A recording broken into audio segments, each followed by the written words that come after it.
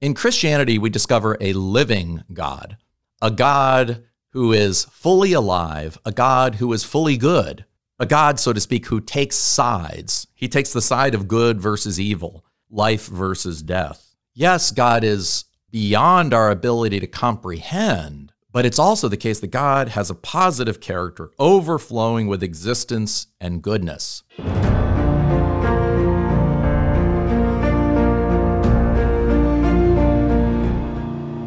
Welcome to the Catholic Theology Show, sponsored by Ave Maria University. I'm your host, Michael Dauphiné, and today we are continuing a series called Into Narnia with C.S. Lewis.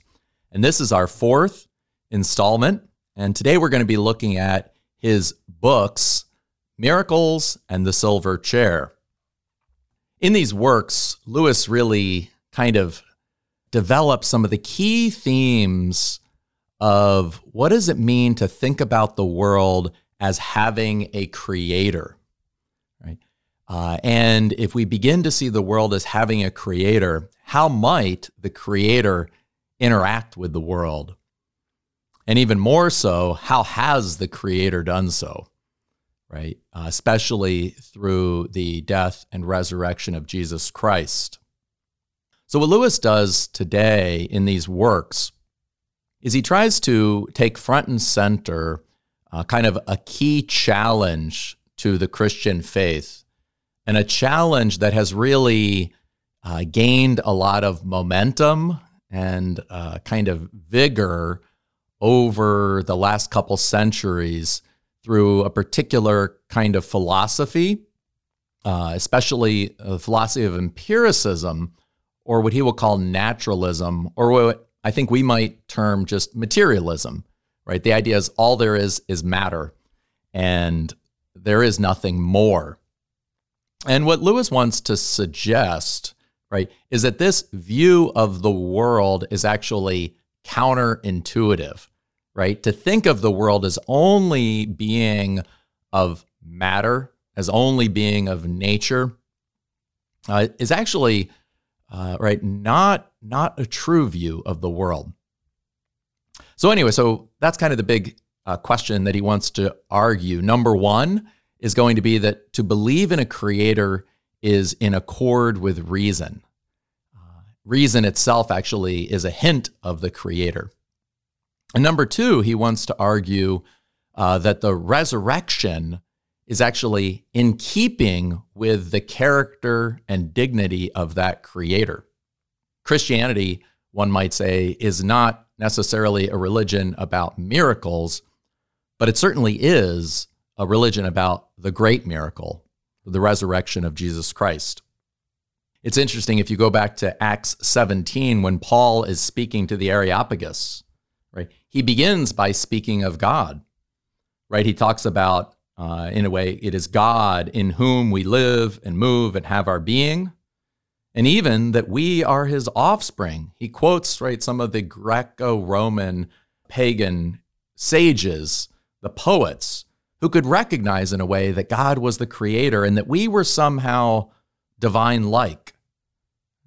And he says ultimately, right, he says, but this God, right, is not something that we can represent in gold or silver, a representation of art or of man, right? We cannot form idols of the God who is the creator.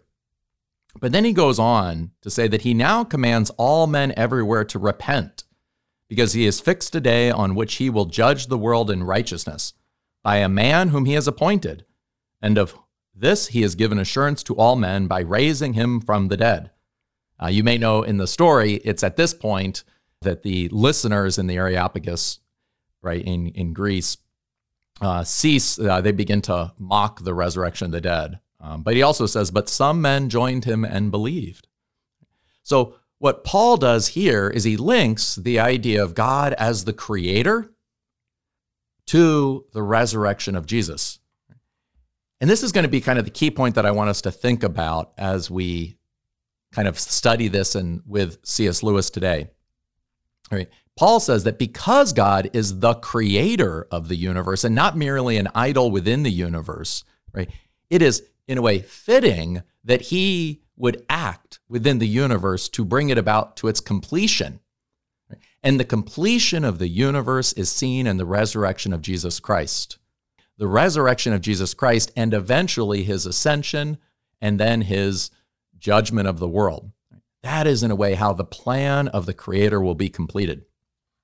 Now, in The Silver Chair, Lewis introduces us to a great character named Puddleglum, who's a marsh wiggle, which doesn't really matter for our purposes at this time. But he said he styled the character of Puddleglum after his gardener, who was a very good man, but he said always very dour and always expecting the worst from everything. But anyway, at a key climactic moment, as the characters in the story have descended into Narnia, and then they've descended from Narnia into the caves underneath Narnia. It's actually a place called Underland, ruled by the queen. And the queen, who's an evil queen, is in charge of Underland, and they are almost captured underneath. And in there, she gets in an argument with them. They try to say, there is a Narnia. There is something higher than this cavern, this cave. But she says, right, you can't say anything about the Narnia itself, the sun and the stars, without trying to compare them to something in the cave. You can't give me any proof that Narnia exists, right? For we're right now in the cave. And, the characters try to come up with different arguments. But at one point, Puddleglum simply says, right, that why is it then that the world that we've made up in Narnia is so much richer and better than, so much more beautiful than this dark cave in which we currently live? And so eventually he says this, I'm on Aslan's side, even if there isn't any Aslan to lead it. And I'm going to live as like a Narnian as I can, even if there isn't any Narnia. This rallying cry, right, is not a call to blind faith. It's not a call to believe in the absurd or the irrational. What it is it's a call to remember that the truths of faith may be hard and difficult to uphold and to profess. In Mere Christianity, C.S. Lewis says that faith is the art of holding on to truths once delivered by reason in spite of our changing moods. And he continues, for moods will change. Right? In this case, Puddleglum really is trapped in a cave. He cannot experience Narnia. He cannot see the stars or the sky, right? All he can experience is the darkness and kind of fake lights of the cave and the threat and the power of the witch. But nonetheless, right, he makes this profession of faith. I'm going to be on Aslan's side, even if he can at that moment experience, right, any Aslan to lead it. And I'm going to live as like a Narnian I can, even if there isn't any Narnia. Well, in the same way, right, the believer can say, I'm on God's side, even if at this moment I can't experience God's presence. I'm going to live as like really a citizen of heaven, even if I can't at this moment have any kind of felt confirmation that heaven exists, right? This is ultimately the most rational thing. And of course, as we know in the story, of course there is a Narnia because they were just there and they've descended into the caves. Right, Puddleglum shows that he's in a way the most rational by acting beyond his current moods and his current experiences. Now, what I want to do for the remainder of our time is I want to go through a few key themes in his book, Miracles, and then I want to go back to the Silver Chair and look at a few key themes there. Now, Lewis's book, Miracles, is really a beautiful work of philosophical theology. He draws upon, say, Thomistic philosophy, Thomistic understanding of God. Right? God as both being and existence. Being and existence, but also as essence. God is the perfection of all being. Right? It's really a great introduction in a way to this philosophy of God. But at the same time, Lewis does that. He also then considers, again, not only God as creator, he also considers God as the Redeemer. God is the one who becomes incarnate in Jesus Christ. So I want to suggest maybe kind of like three key themes as we're thinking through this. The first idea is simply that believing that there is a God is in accord with reason. Lewis starts out somewhat famously saying, seeing is not believing. The mentality, or maybe a motto of the contemporary empirical philosophy, and empiricism here means the idea that our reason is limited to that which we can sense and touch and measure and describe. Right? Empiricism is what we can touch and think and see. So anything beyond that is going to be really beyond our ability to know. So, and according to that model, seeing something should be believing. Right? We shouldn't believe what we can't see. But Lewis points out that actually it's the kind of person we are determines, in a way, what we will see. Ultimately, what we believe about ourselves and about the world will determine what we see. Right? If we believe we have souls and free will, then we will see something much grander in married love. If we believe that we are merely atoms or advanced animals, then we will see something different and lower in married love. So Lewis wants to contrast supernaturalism versus naturalism. Naturalism is the view that nature is the whole interlocking event of physical causes. So everything within the universe is caused by everything else within the universe. Right? There is a complete kind of dance or system. I think it was Newton who said that if you could determine, right, the position and velocity of every atom in the universe, you could tell the history of the universe backwards and forwards, because it all follows this kind of the laws of nature. What Lewis wants to suggest, though, is that this view is actually, not trustworthy. There are not good philosophical reasons for holding such a view. What he wants to suggest is the first point is going to be that human reason itself is a rift within the natural order, right? Human reason does not follow the laws of physical causation. If it does follow the laws of physical causation, meaning that it's determined by the prior states of physical events in the world, then reason, as we know it, is not reason at all. Reason would simply be the response to stimuli. So what Lewis wants to suggest is that reason itself, if we genuinely have reason and we have the ability to come to know truth, then there is such a thing as rational causality, logical causality, which already points beyond merely the physical causality. Free will, human reason exist. Lewis says without that, then there could be no genuine scientific knowledge. There could be no knowledge of the truth. There could also be no moral living. Right? We would never be caused to act by a judgment of the good or the true, but merely by prior physical events. Lewis has a great example when he talks about this, is he talks in a way about saying naturalists, scientists, or those who want to hold that there is nothing more than the natural material universe.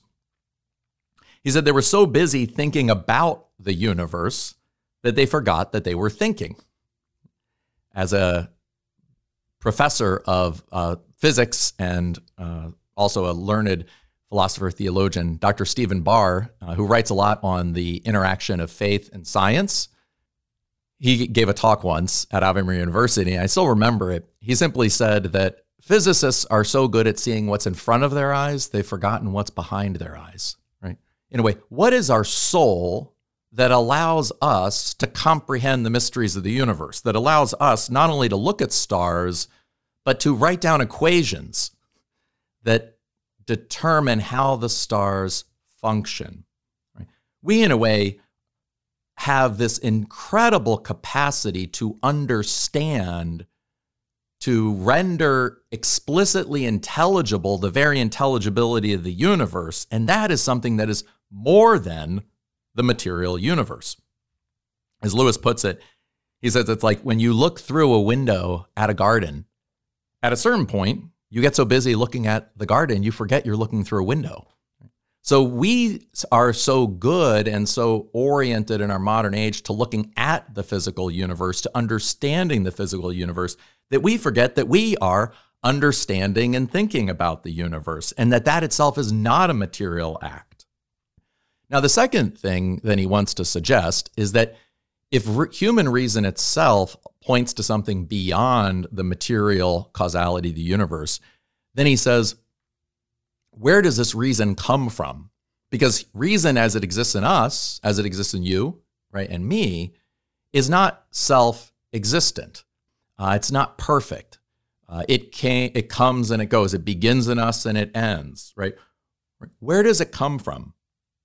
Right? Just as we see the natural order of the universe is a sign that there's a natural order of the universe, so if there's a rational order to the universe in us, it's a sign that there's a rational orderer of the universe. Lewis gives this example where he says, like, if I see lilies in a pond, and by the way, he had a pond in his backyard and loved to bathe there. There's even, he apparently, it was rather secluded and he would enjoy going skinny dipping in the pond, right? So you got to imagine he's in the pond, he's swimming with these lilies. And what he says is that the naturalist wants to say that when you see the lilies, you go all the way down and all you have is pond forever. It's just an endless pond. Whereas the supernaturalist says that if you go deep enough in the pond, you hit the bottom of the pond. You hit dirt and rock, right? And subterranean earth, right? When you look at the universe and we see human reason, the lilies on the top, we see in a way that they're connected to divine reason, right? And this becomes an argument for the existence of God.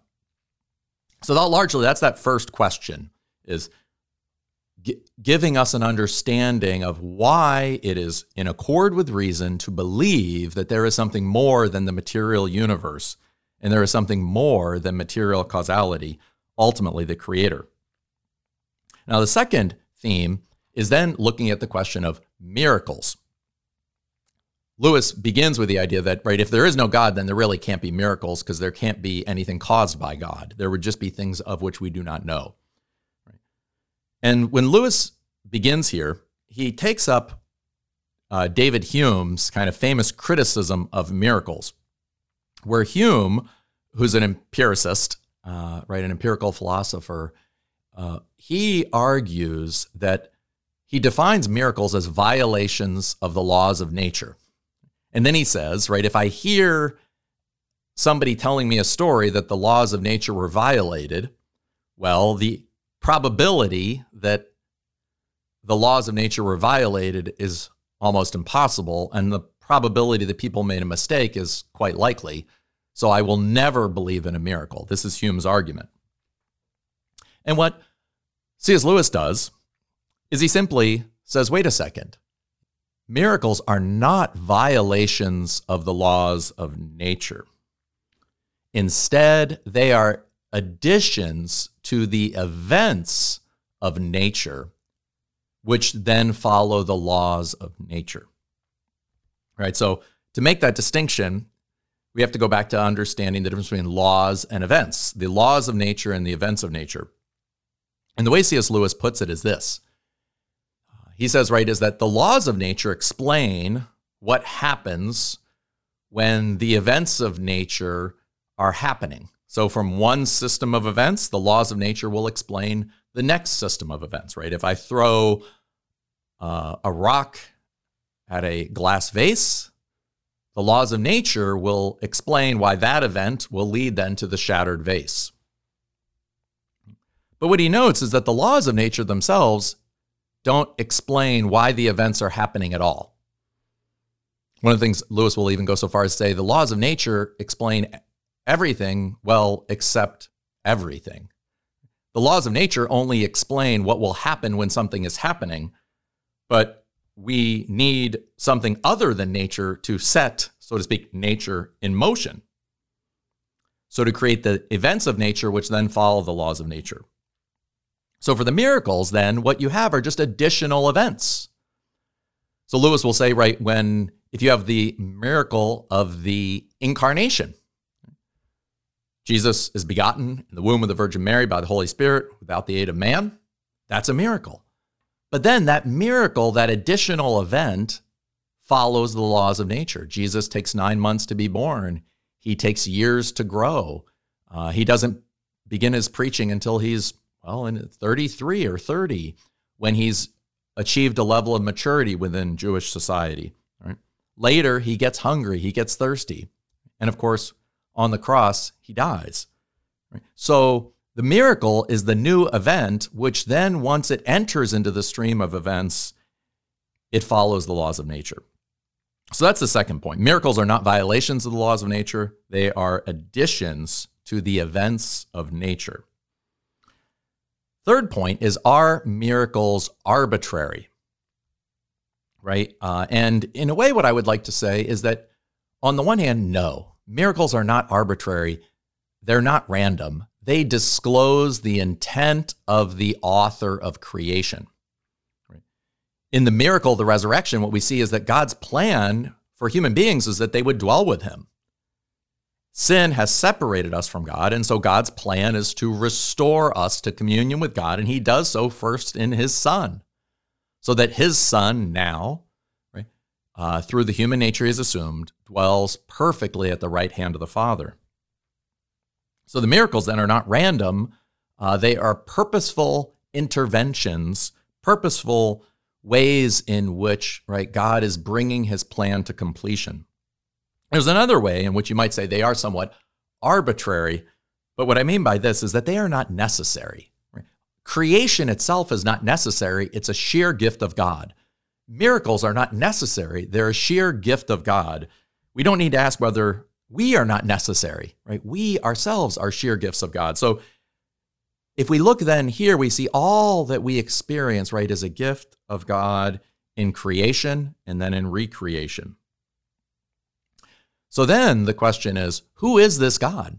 And Lewis will suggest in a great chapter called Christianity and Religion that he says, in Christianity, we discover a living God, a God who is fully alive, a God who is fully good, a God, so to speak, who takes sides. He takes the side of good versus evil, life versus death. But he says, opposing this, you have kind of the God of popular religion, which he calls a kind of pantheism, the native bent of the human mind.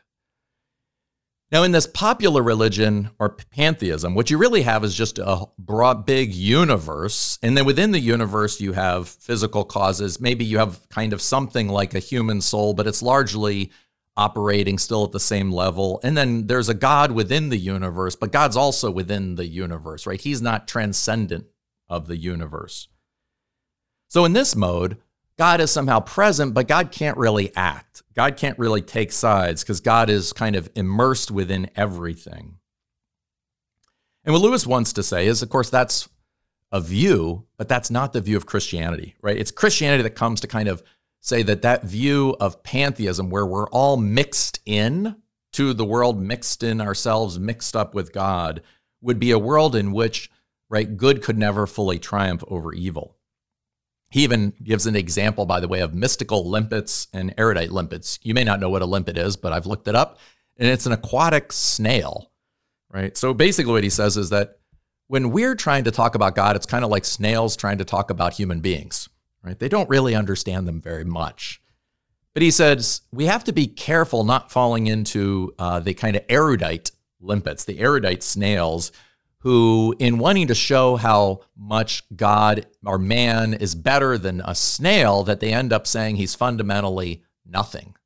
No, he is more existent, more real. So also God, yes, God is beyond our ability to comprehend, but it's also the case that God has a positive character, overflowing with existence and goodness. And Lewis says we have to be careful when we talk about God as spirit. We have to remember He even describes this one time. He says, if we must have a mental picture to symbolize spirit, we should represent it as something heavier than matter. Spirit is heavier than matter. Right? So this is the basic idea, that the God who creates the universe in a way is taking sides. He wants, so to speak, the universe to come to good. He cares about creation, and he cares about us, and he wants something to happen. So then the last point from the book is just, what does he do? He intervenes through the grand miracle of the incarnation and the resurrection, the descent and ascent. And I simply here want to close with two last points. Lewis then, he goes back to St. Athanasius, who wrote On the Incarnation of the Word. And Lewis wrote a great introduction to that book, by the way, that's still in print with St. Vladimir's Seminary Press. But in that book, what Athanasius says, and Lewis draws upon this, is he says that because God created us through the Word, he could only redeem us through the Word incarnate. So then when we see what the Word incarnate does, when we see his miracles, we see that what he is doing locally and quickly through his incarnate nature, what he has been doing kind of slowly and globally for all eternity. So Lewis then describes these. When we look at Jesus, we can see both miracles of the old creation and miracles of the new creation. And again, what this allows us to do is that Jesus' miracles are never random. They're not arbitrary. They're sheer gifts by which he discloses his purpose. He, in a way, discloses his identity. So Lewis will give the example that when Jesus turns water into wine at the wedding at Cana, right? Well, he turns water into wine. Let us consider what Jesus, as the Word through whom the world was created, does. He creates water. He creates vines. Vines take up the water. They produce grapes. Human beings take the grapes, turn it into wine. So God, the creator, the Word, the creator, the creative Word, turns water into wine slowly over time with many hands. Jesus then does suddenly and locally what he's always been doing globally and slowly. He turns water into wine. You can also see, right, Jesus calms the storm. Well, what happens when there are storms? Storms pass. The creator of the Word, the creator Word, both allows storms, but also has them pass. So Jesus, when he calms the storm, he does suddenly and locally what he normally does slowly. So again, he's revealing his identity. And then he also talks about the miracles of the new creation. Right? The plan, of the resurrection discloses that there is a new order of reality into which we are called to live that will ultimately be understood as the new heavens and the new earth. These miracles are going to be that in which material creation comes fully and properly under the Logos, under immaterial creation. So here, Jesus does things like he walks through doors. He walks on water. What's he doing there? He's showing that the physical material order of creation is perfectly subject to the Logos, to reason. We can't really imagine that. We can't understand that, right? But this is something that he's disclosing, not about the old creation, but the new creation that he will give us. So I'm going to take a break, and we're going to then turn to the silver chair and just see how Lewis takes some of these same themes and puts them in the order of a story.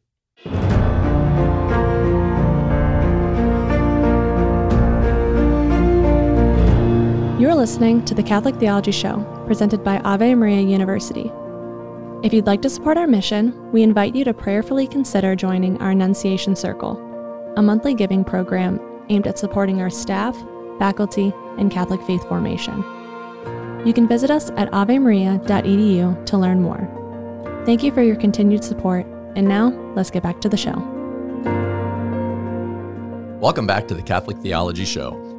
Today is our fourth installment in the Into Narnia with C.S. Lewis series, and we are considering Lewis's miracles, his book, and then also the story from the Chronicles of Narnia called The Silver Chair.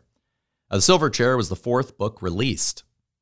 And in this story, we have the characters of Jill and Eustace, right, who enter into the world of Narnia.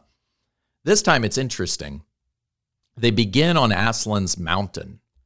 And well, actually, they begin at the Experiment School, a kind of a rather nasty progressive school in England. And then they escape into Aslan's Mountain, where everything is clear and bright. Everything is easy to understand. And then they descend into Narnia. And when they descend into Narnia, they're given a mission, which is to find Prince Rilian, who has been captured by the witch or the queen and trapped underground. Eventually, they descend into the underground caves, and then at some point have to come back up into Narnia and come back up into Aslan's Mountain. So one of the key themes from The Silver Chair is this, it's kind of a philosophical and spiritual topography, right? We go from the mountain, Aslan's Mountain, down into Narnia, down into the caves. From the caves, we then go up into Narnia and up into Aslan's country. With the mention of the caves, right, it's Lewis, who loves Plato. At one point he said, I think at the end of the last battle, he has the professor say, right, bless me, right, what do they teach them in these schools these days? It's all in Plato. It's all in Plato. Now, we're going to show how it's actually not all in Plato. But there is an element that Lewis believed that Plato was able to recognize that beyond the sensible was something intelligible, and that the intelligible was actually the cause of the sensible. Why is it that, so to speak, matter continually in, say, animals reproduces itself in the exact same way, that life is continued, right? So that, you know, when you have foxes and they have baby foxes and they grow up and have more foxes, they're always following fox things, right? They're becoming foxes, right? There has to be some kind of intelligible ordering that determines the matter. Otherwise, the matter would simply randomly change and devolve over time. So, right, Plato he called these the forms, the form of the good, ultimately, which acted like the sun, he said, not only because it illuminated reality, but it caused reality to grow. Right? Everything on earth, in a way, is caused to grow in part by the sun. So what Lewis sees then is that what we see in our visible temporal order that we can measure and touch has an intelligible principle associated with it. Aristotle would somewhat modify Plato's understanding of the forms by saying that the forms are not out there in another realm, but they're in the natures that as we see them, right? So the form of the fox is not somewhere else, but it's actually in the nature of the fox, right? It's in the fox. So the form becomes, the shape, so to speak, that brings to life the matter of the fox. But the idea is the form itself is not material. It's the intelligible ordering. I even heard a kind of somewhat of a non-theistic biologist who described that the order of the DNA, even though DNA is material, the order of the DNA is not material, right? It's somehow a higher thing. So it's this principle of order that is present. So what Lewis suggests then, and this is going to be both a philosophical topography where we descend and ascend, and also a religious one. Remember in the grand miracle in Miracles, Lewis said that really the grand miracle is one of descent and ascent. Everything in a way that we experience is one of descent and ascent. Right? Plants have to cast seeds. They have to descend into the ground so they can ascend back unto life. He describes animals, right, as they have to descend with their seed, the fertilization occurs with animals in the deep, so to speak. And then life comes out again and ascends back. He says, even within human beings, we have our rational selves, but when we move, then it descends into our emotions. It descends into our bodies. But if we're to remain fully human, then it has to ascend back in a way so that our bodies and our emotions kind of lift themselves back up into reason and speech, right? So that we can love and communicate ourselves, to give ourselves to one another.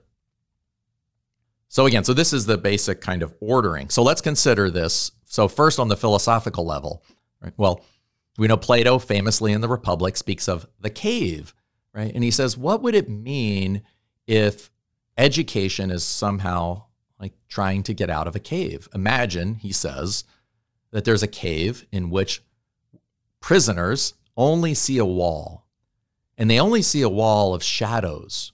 And the walls that they see of shadows, and they can't turn around, are illuminated by fires away, and then there are figures that human beings have made, which then create shadows on a wall. So in a way, all of our experience at the first level, we are seeing, so to speak, shadows of things that human beings have made. And so he says, in some sense, right, the project of true education would be to escape, have one of those prisoners escape, leave the prison of the cave, and ascend to discover the sun. He says, first, he'd be so overwhelmed by the sun he couldn't see. The sun would be so bright. But he says, over time, his eyes would come to adjust, and he would begin to see the sun and the real things that are present in the world. Plato continues that if he goes back into the cave, of course, and tries to tell everyone, he might well get killed, right? Because people may not want to discover, in a way, the truth about themselves.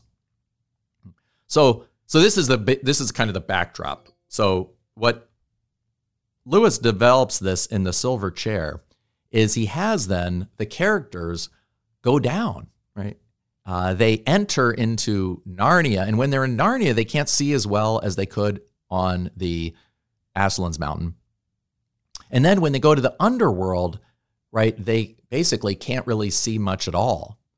It's interesting, by the way, there's sunlight on Aslan's Mountain, and when they land in Narnia, it's sunset. The sun is setting, and a lot of the journeys will take place in the moonlight. There are even owls who can see well at night.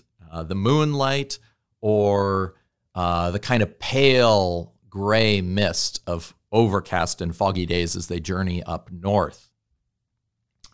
One of the difficulties with moonlight is that we're very capable of making mistakes. We don't see things as clearly with moonlight as with sunlight.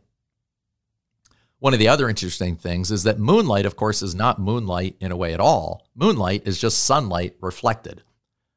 So we can think in a way that Lewis is giving us here a metaphor for the whole natural world. The natural world, in a way, is moonlight.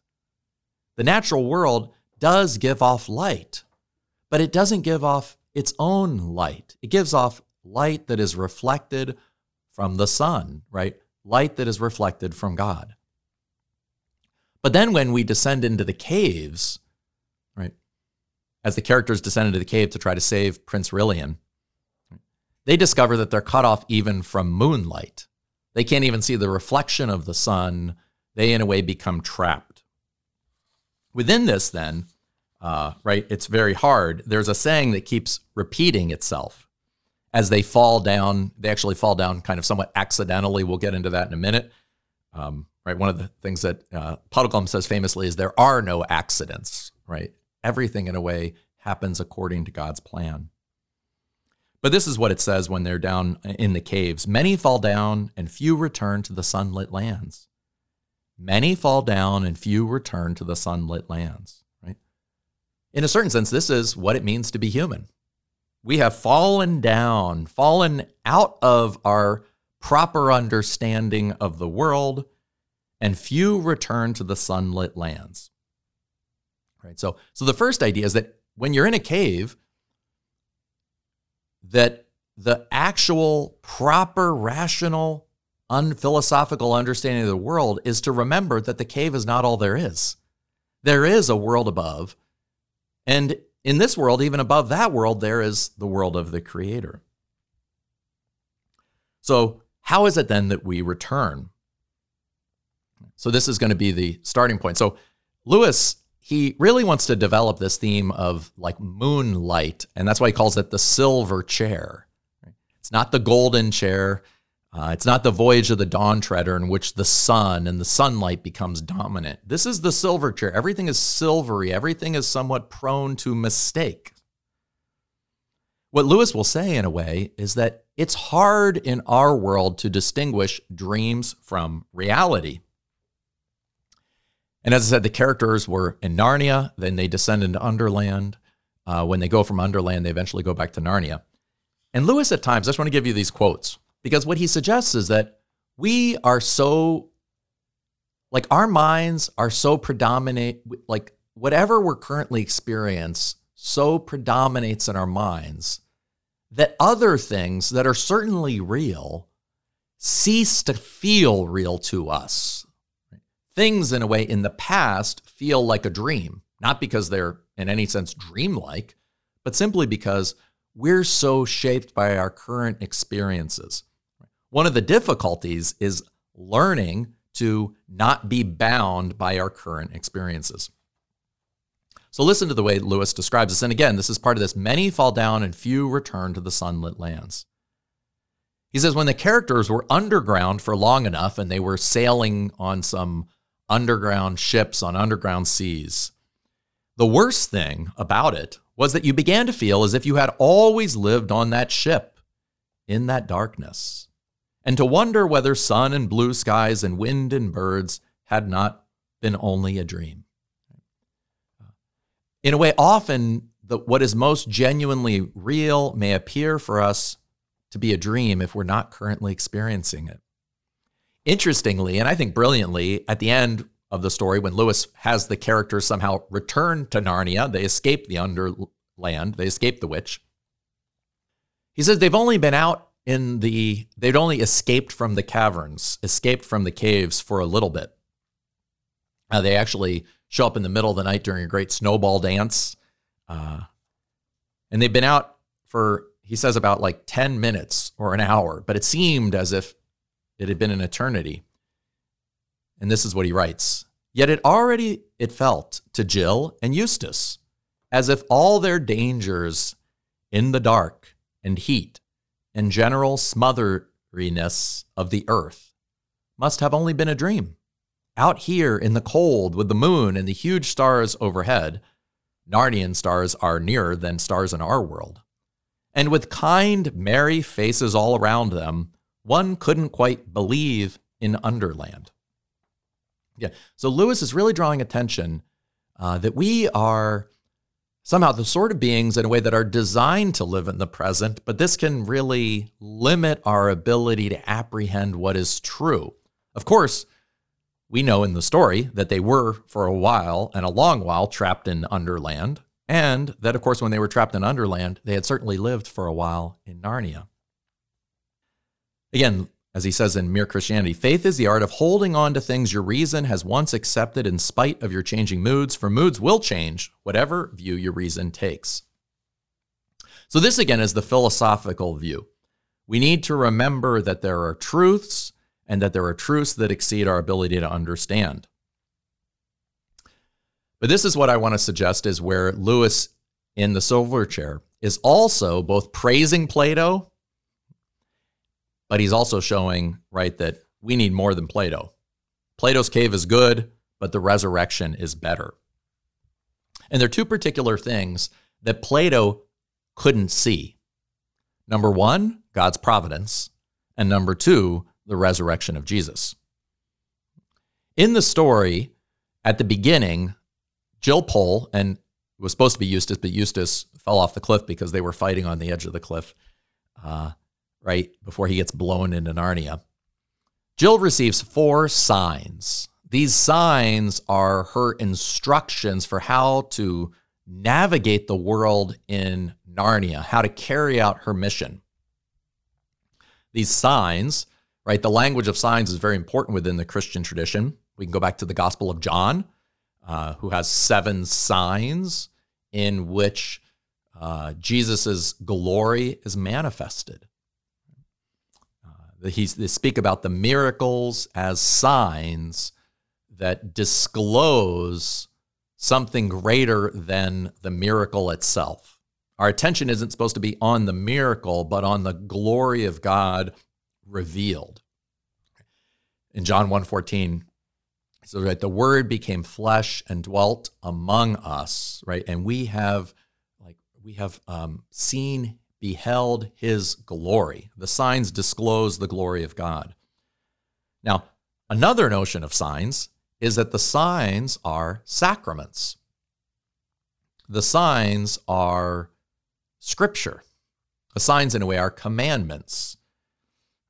God is no longer present in our world in the way he was in the incarnate world, when he was incarnate in his historical time, but he has ascended and he has sent us the Holy Spirit, and God now communicates the Holy Spirit to us through the signs of the sacraments and through Scripture. In a way, that's also why the Silver Chair is kind of a strange book. It's not quite as exciting as The Voyage of the Dawn Treader. It's not as magical as The Lion, the Witch, and the Wardrobe, right? Aslan, interestingly, doesn't show up in the story itself other than on his mountain. Right? When they're in Narnia, he only shows up at the very end to call them home, and then once he appears in a dream to Jill. So Aslan's presence is mediated, or he is present, and he's present through the signs that he gives Jill, and that the Jill and Puddleglum and Eustace embrace. Of course, one of the difficulties is that in Narnia, they begin to forget the signs. Right? They forget repeating them. They forget, in a way, if you go back to, say, Deuteronomy 6:4, the great Shema of the Old Testament, "Hear, O Israel, the Lord your God is one, and him alone shall you love," right, with all your heart, strength, and might. Right? And this is what you need to tell yourself and your neighbors and your children. Right? You need to reinforce this truth that God is one. Jesus says this, right? The greatest commandment, love the Lord your God with all your heart, strength, mind, and soul. Love your neighbor as yourself. These, in a way, are the key signs of baptism and the Eucharist. And in a way, we don't get yet to experience the Son directly. We don't experience, say, as in the book of Revelation, it describes, in the final city, there'll be no temple because God himself will dwell there. There will be no signs because God himself will be there. There will be no sun because God himself will be in the city. But in this world, and again, in our world, we live amidst kind of signs. We tend to fall into confusion. Right? Even amidst the church, there is confusion, division. So this idea, in a way, then, of we can't see clearly, but that which we need to know, we discover through the signs that Aslan gives us. Within that, then, the signs that Aslan gives us follow a certain kind of providential order. At one time in the story, the characters see the great kind of carving on this former kind of hillside that was carved by giants. And it ends up with the word "under me." And when they see the words "under me," they go under that, and that's where they begin to find the prince. But at one point, somebody opposes them and says, wait a second, that doesn't mean anything. That was simply there because that was actually one of the kind of, that was carved on the tombstone of a great giant king. Right? It's meaningless. So anyway, when the children are getting confused, Puddleglum again says this: "There are no accidents. Our guide is Aslan. He was there when the giant king caused the letters to be cut, and he already knew all things that would come of them, including this." So throughout the story, what we discover is that God is already providentially at work in the world. And even though they, so to speak, they mess up the first 3 signs, nonetheless, because they are willing and they follow and they attempt to do the best they can. And they finally, right, do what the prince asks, who's actually trapped under an enchantment. When he asks in the name of Aslan, right, they release him, and then they are able to save him. Right? So it's this idea of trusting in a way that God's providence will be established, right? Plato could see that there's an intelligible world beyond this world, that there was a true form of the good, ho theos, the God, but he could not see that God took, so to speak, an active interest in the historical providential affairs of human beings. So that's the first step. The second step, right, is even greater, right? What Jesus does in the resurrection. So at the very end of the story, King Caspian, who had been the protagonist of Voyage of the Dawn Treader, or one of the protagonists, in this story, of course, he's become old and he dies at the beginning of the story. And right as he dies, they eventually go up to Mount Aslan Mountain. And when they're there, they see King Caspian lying dead under the water, kind of in a river. They stand there and they weep. And even the lion, even Aslan, wept, right? Just like Jesus wept at the tomb of Lazarus. But eventually, one drop of his blood, right? He actually has Eustace grab a large thorn and shove it into his paw. So one drop of blood drops in the water and brings Caspian back to life, right? What he does is he brings about the resurrection. The resurrection of the dead is something that Plato could have never understood, right? But that's ultimately what we need, is not only to discover that there's an intelligible world that's the cause of the sensible, but to recognize that the creator of the universe, right, cares for us and has a plan. And he has accomplished that plan through the death and resurrection of Jesus Christ, that by his blood we have been healed. By his blood we are redeemed. By his blood we may live forever as children of God. Right? Again, going back to what Paul said in Acts 17, not only is God the creator, right, but because he's the creator, he has a plan. And his plan is perfected, right, when he has raised Jesus Christ from the dead. So just in summary, I want to highlight three key themes. Number one, are miracles possible? Right? Yes, they are not violations of the laws of nature, but they are additions to the streams of events that are already caused by the Creator. Are miracles random, arbitrary? Well, no, they are not random, but nor are they necessary. They are sheer gifts from the Creator. And the Creator already unnecessarily created us, created the universe, right, as sheer gift. All miracles, in a way, then, are kind of manifestations of the sheer goodness of God. And I want to say one word here, is this understanding that all the miracles, their meaning is disclosed through the grand miracle of the death and resurrection of Jesus Christ. And this, I think, can be helpful for Christians who may believe in miracles, but wonder why they haven't happened to them. Right? When a group of people pray for somebody who's falling into cancer or falling into addiction, or pray for people who, have a child who's very sick, or a pregnancy that's going badly, right? Sometimes miracles happen, and many times they do not, right? Illnesses get worse, right? Children die, right? That also happens. And what we want to remember is that all of those have their meaning disclosed in the death and resurrection of Jesus Christ, right? Even when Lazarus was raised from the dead, that wasn't really solving his problem because he was going to die anyway. As we know, the Jews were trying to kill him. So really, what does Lazarus really need? He needs to be raised from the dead permanently, raised unto eternal life. Right? Even the earthly life that might come back to somebody suffering with cancer, right, is not this life for which they long. So those who, when miracles happen, they point to the ultimate miracle of our resurrection in the resurrection of Jesus Christ. And when they don't, again, we find meaning in that same hope. And then finally, I just want to suggest that there's a beautiful image here of having faith amidst the dark nights of suffering. Let us hold fast to the signs. Remember the signs, as Aslan says here. Let us remember Christ in the sacraments, Christ in Scripture, remembering them, repeating them to ourselves, recognizing that our attention span is very limited, right? As somebody said, we have the attention span of a gnat, right? We have to foster memory, remembering who we are and who God is and what God has done for us and how he communicates that to us in Scripture and the sacraments. Amidst the caves of loss, despair, pain, and injustice, when we cannot easily see the sun or feel God's mercy or providence, let us have faith.